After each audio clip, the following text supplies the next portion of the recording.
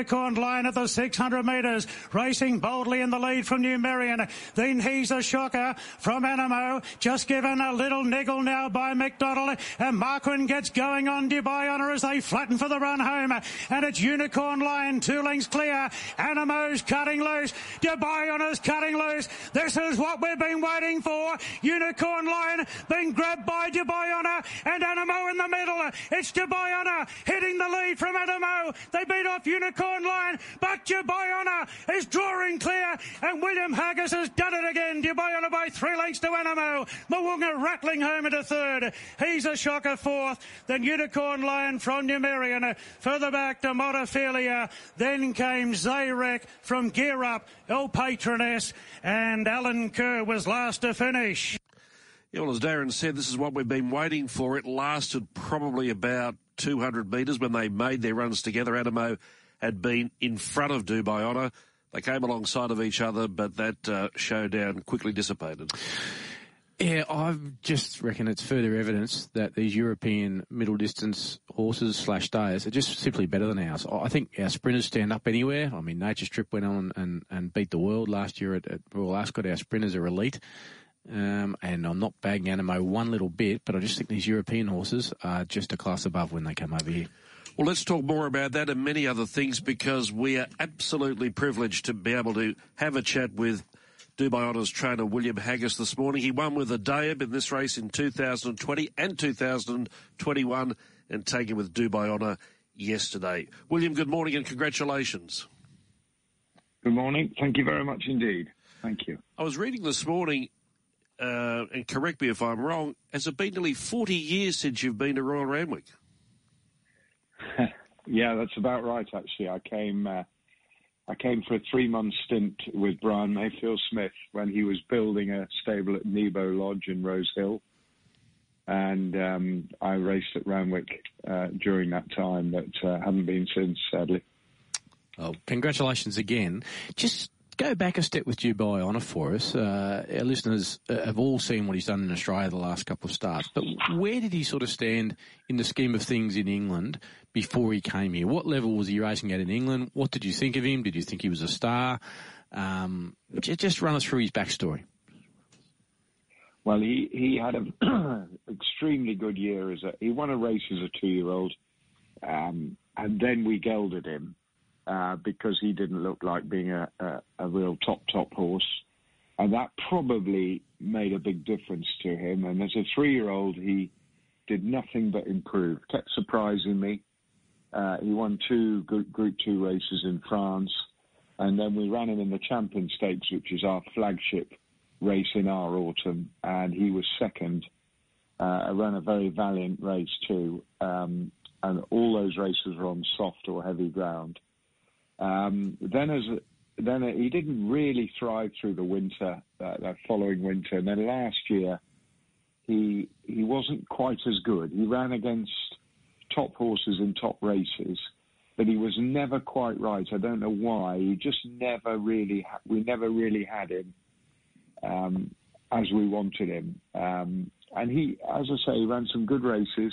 We had a very good horse last year called Baid, and he ran against him a couple of times. And he should have won a Group 2 race at York one day when the jockey went too soon, way too soon.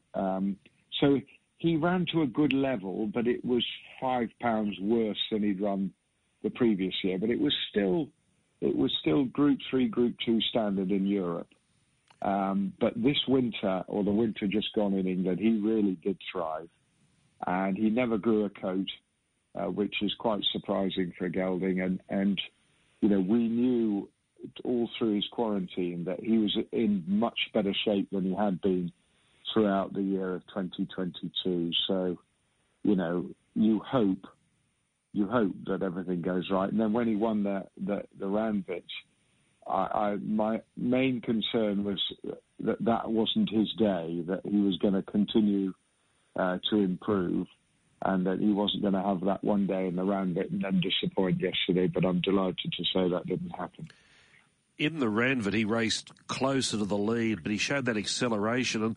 And I think yesterday, many watching who, we saw him in the Randwick, we know Animo really well, and I think Animo was like 2 pairs in front of him, so he was further back than in the Randwick, but again showed that great acceleration, just allowed to relax, and then when Mark would ask him to go, he sprinted impressively. Yeah, that's right. Ryan, he was drawn well in the Randwick, and Ryan took the decision to. I don't really interfere with top class jockeys. Who am I to tell them how to ride? So, I just said the most important thing is to get the horse into a good rhythm, and he got into a good rhythm in third, and as you say, he picked up really well, and Ryan was quite. He sort of let him stride on in the Randwick, which is unusual for him, and he gave him a backhander or two. That I don't know whether that says. He said he felt really good after that race, but he doesn't usually push them out like that if he's going to win. So, look, we were thrilled to win a Group 1 with him, which is what we came down to do. And to win the Randwick was great on ground which we knew, or we thought, was not going to suit him. And we knew that he was a good operator on a wet track. There's a theory been going around for a while, and I think it's growing legs now with some of the horses you've had success with out here, that your or European middle distance horses and stayers are simply better than the Australians. The Australian sprinters obviously seem to stack up anywhere in the world, but you get a good middle distance staying horse. You must come here with some confidence, given your history. I guess knocking off Very Elegant twice as well. Well, it's a very interesting question, that, and it's there's no doubt that the Australian sprinters are comparable to any in the world. Absolutely no doubt. And Nature Strip's win in the Kingstown last year sort of confirmed that. He was so dominant. Now, we as a nation have been breeding middle distance horses for a long time. And there has been, in the last 10 years, the breeders have started to breed more commercially and more to speed, and breed sort of not as many, in inverted commas, classic type horses, which is exactly what happens here. And New Zealand used to breed the stayers and used to win lots of races in Australia over a distance of ground. And they went commercial and tried to appeal to the Australian market and stop breeding stayers because it takes too long. They're not as popular in the sale rig, and they're certainly not as popular with trainers because they take too long to mature. So we have taken steps in England, and I think it's a good thing, to encourage people to not only to breed stayers but to race them. And so the prize money in the staying department has been improved dramatically by our standards, not like yours, to encourage people to breed them, race them, and buy them at the sales. So that has been a recent thing, probably the last 2 or 3 years, and that will improve and get legs.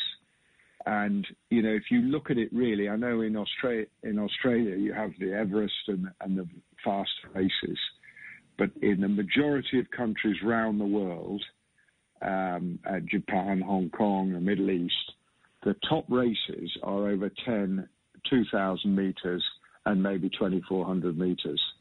And your top race is in Melbourne over 3,200 metres. So it makes sense to purchase and train the middle distance horse, but they need time, and you need patient people to own them because, they end up having a very quiet time at 2 and often at 3.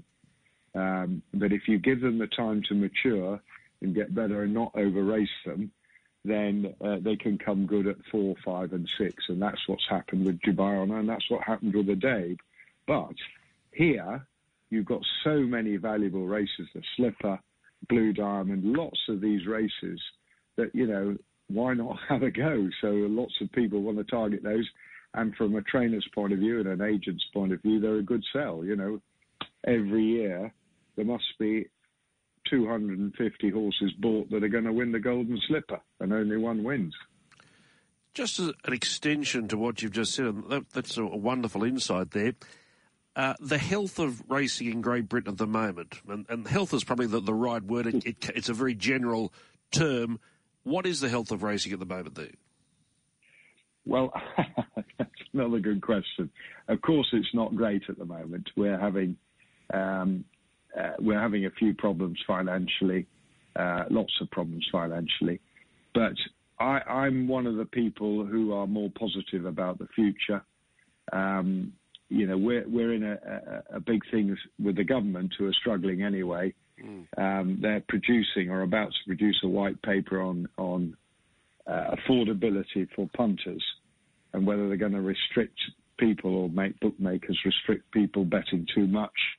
And it's going to be, that could be a bit of a game changer. But I'm more positive. I think Whirlpool is going to be huge in the next 5-10 years, where we're betting into pools all over the world. I think our tote is starting to be reinvigorated, because we lost that. That was poorly managed, poorly run for so long that the tote basically fizzled out, and it's been taken over by a few people, and it's just changing people's mindsets. But I think the tote will improve over the next 10 years, and it's all going to happen when I'm probably under the ground. But I think that we've got lots of reasons to be positive, and I think that, and I don't want to sound blasé here, because it's wrong to sound blasé, but I think our horses are as good as anywhere in the world, possibly bar Japan.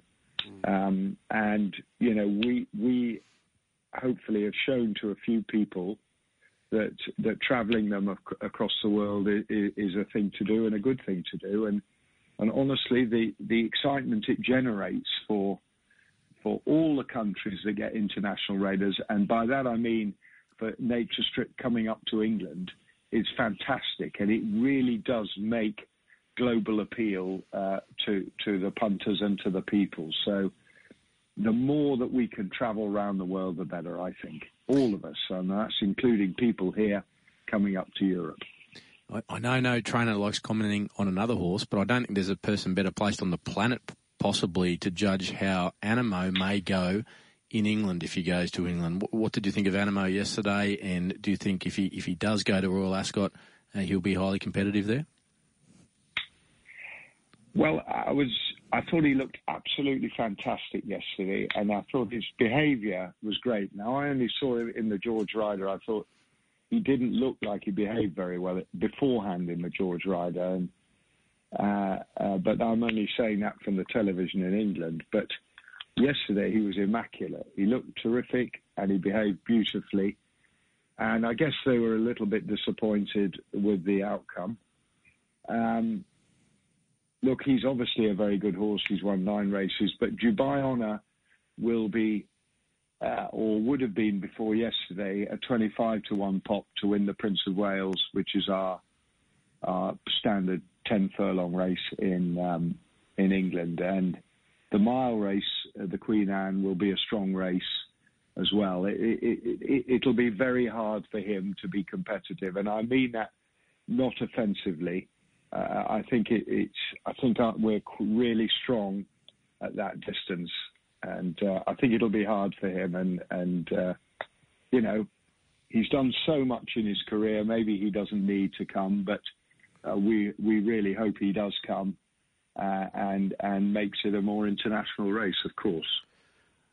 I know it's 364 days away, but were you contemplating? You know where I'm going. Do you plan to come back with this horse next year? Dubai Honour? Yeah, obviously long term. Yeah, we'd love to. I'm sure. Why not? He's travelled well. He's proved that he can travel well around the world. So yeah, why not? So just while we're on that, of course, you did it with a Dave in 20 and 21. You couldn't be here because of the COVID dramas. Can we make any legitimate comparison between Dubai Honour and a Dave? You're the best person to ask. Well, Adair was a wonderful horse, so genuine, so tough. He raced on the speed. He wore his heart on his sleeve. he had some great battles with very elegant, great battles. This horse is, they were pretty similar horses when they left England to come to Australia. Dubai Honor may have been a little bit better, actually, than A Day was. So this horse has done really well, Dubai Honor, here. I don't know whether he's got the durability to go and do it again next year. If you ask me this time next year if it's gone as well as it's gone this time, then I'd have to say he's every bit as good as A Day. But at the moment, A Day was a fabulous horse for us, flagship horse for us. He raced so genuinely for so long. He cemented my personal relationship with Tom Marquand, who I think is an absolute star, a brilliant rider, very strong rider. And so we'll always have great affection, both of us, for A Day. But this horse is not far behind him at the moment. We'll see him in the QE2 Cup at Shah 10 at the end of the month. And a point you brought up before, and I just want to expand on that too. You talked about the global appeal that these carnivals can have with horses travelling, whether it be from A to B or B to A, but also from the jockey point of view. You've mentioned Tom, but we've seen Purton, we've seen Moreira, we've seen Ryan Moore. That's added great impetus to this autumn carnival in Sydney. Well, it should do, because they are world-class riders. I mean, Zach Purton's an Australian, but Moreira has been fantastic around the world, and Ryan Moore is a world-class rider. So, you know, it's great for the younger jockeys and the older ones in Australia. Not that they're pinching their rides, but they're here to grace the stage. And that's what the championships are about. They're about showing that Australia can compete in the world. Okay, it didn't happen this time, but you've got some fantastic horses, fantastic riders, fantastic trainers, and you know, they need to be appreciated around the world, and this is the way to do it. And if people want to come, obviously the money's very attractive, but the mindset of the chairman and everyone involved at Racing New South Wales and the Australian Turf Club, you know, this just goes from strength to strength and needs supporting. I firmly believe that. And one final question. Dubai Honor has obviously been happy and healthy. The results prove it. Have you enjoyed the Sydney lifestyle while you've been here? Yeah, it's fantastic, isn't it? But I haven't slept a wink. That was my best night's sleep last night, and I woke at 5 o'clock. I've had runners in England in the middle of the night every day this week, so that hasn't helped. And things to do, and you know, it's been. Tom and I went out to the track at 6:30 this morning to see the horses, and you know, see my team who have done brilliantly well. Everyone thinks that when they come to Australia, everyone at home thinks that they've had they have a bit of a holiday out here, but it's no holiday. It's pretty intense for them. No days off. They work very hard, and perhaps the biggest, proudest thing for me was the horse doing it yesterday for my team here, because, you know, their hard work has been justified, and they need all the glory. I'm getting all the glory, which is fantastic for me personally, but it's them that put the shift in, and they do the work, and they have to make the decisions when I'm not here. Obviously, we speak all the time, constantly, but they have to make the decisions, and they have to you know, carry out whatever things we decide to do, and they have to be diligent, careful, and they've pulled it off, and fantastic. We're all going out for lunch today.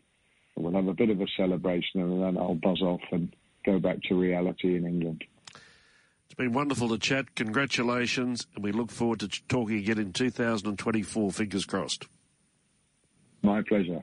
Thank you.